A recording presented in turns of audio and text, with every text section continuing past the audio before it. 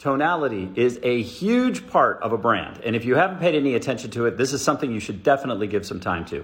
Think about the energy and the tonality that you're giving across when you're talking to prospective clients or customers or consumers. That is in every facet of your marketing, whether it's a one-to-one person having a conversation like this or like a sales call, or it's your website content, or it's your social media outreach.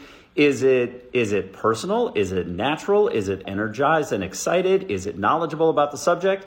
Is it just reading through a script? Is it bumpy and fumbly? Like, all of those things matter. Just like personal introduction, a brand is no different. When people see representatives of the brand or they see representative marketing elements for a brand, tonality is one of those big influencing elements. So if you haven't thought about it and you're looking for a way to get some traction, there's a great place to start.